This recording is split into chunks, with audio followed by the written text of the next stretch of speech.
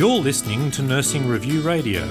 This podcast is sponsored by the Australian Healthcare Week Expo, Australia's largest health facilities, technology and medical devices event.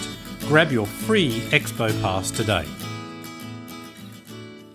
So this new study, Dutch study, around the sedentary lifestyle and the risk of type 2 diabetes is an important study and adds to the evidence base that we've known for a long time that physical inactivity is an independent risk factor for the development of type 2 diabetes. But we've seen in recent years more and more studies and evidence showing that sedentary lifestyles and the amount of time that we spend in sedentary roles like watching television and just sitting is indeed appears to be an independent risk factor for developing type 2 diabetes.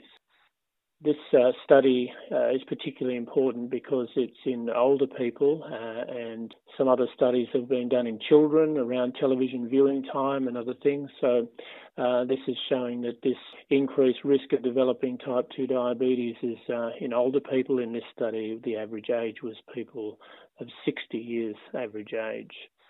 What this risk of type 2 diabetes reminds us is that physical inactivity and physical activity have a number of components. Firstly, there's the evidence that we know that cardiovascular exercise is good for health and good for diabetes.